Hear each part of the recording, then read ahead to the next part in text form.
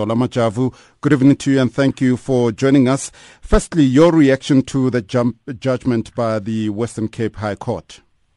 The good thing is that the decision doesn't affect me, so I've got no reaction. But I can tell you that my client has just instructed us to also note an application for leave to appeal. However, at this stage, we are not doing anything until his employer has taken a stance. You would appreciate that he didn't appoint himself.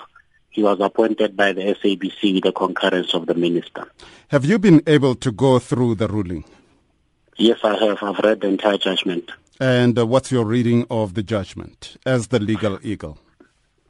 Look, firstly, it is really of no consequence to my client because, as I'm saying, the decision that the judge made was to set aside a decision made by the minister on the basis that it was irrational.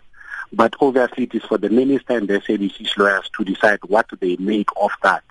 Our stance is simply the following. To the extent that it affects our rights, our client's rights, we will do all things necessary to protect his rights. But let me just add, because the next question is going to be, what is his current situation at the moment?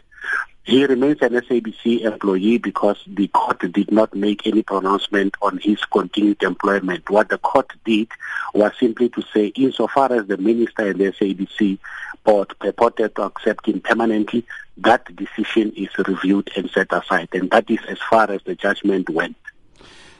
You talk about necessary steps to protect his rights. What are those steps?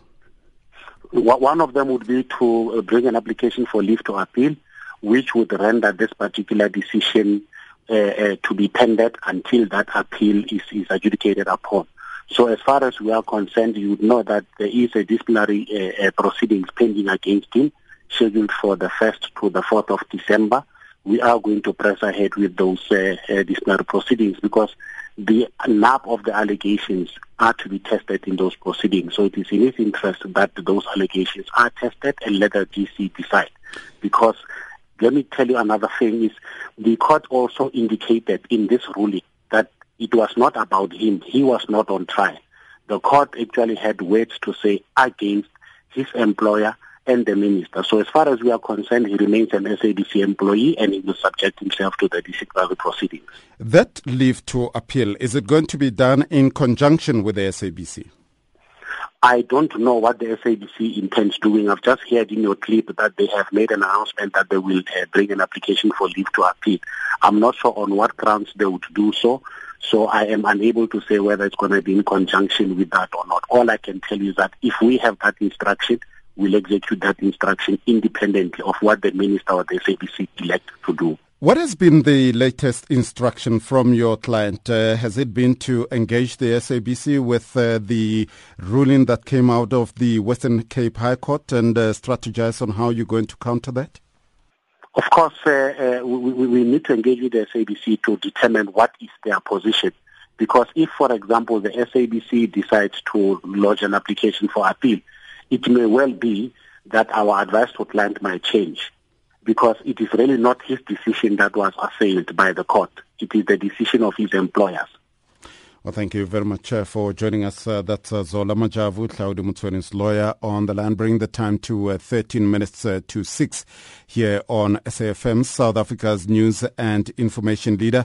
In a short while, we will be going through to the SMSs with regards to the talking point today, where we have been asking what has been your experience of Black Friday and also looking for messages of support for Orlando Pirates. And this one from Big Kele at Umlazi Devon says, hi to Mighty Bucks, be patient. Be alert, be more aware, use chances that come your way, make South Africa proud and bring the cup home. Good luck. And this one is an unsigned one, says a very chaotic morning at Green Acres, Port Elizabeth, scenes of desperate greed. And Mario in PE says, my Black Friday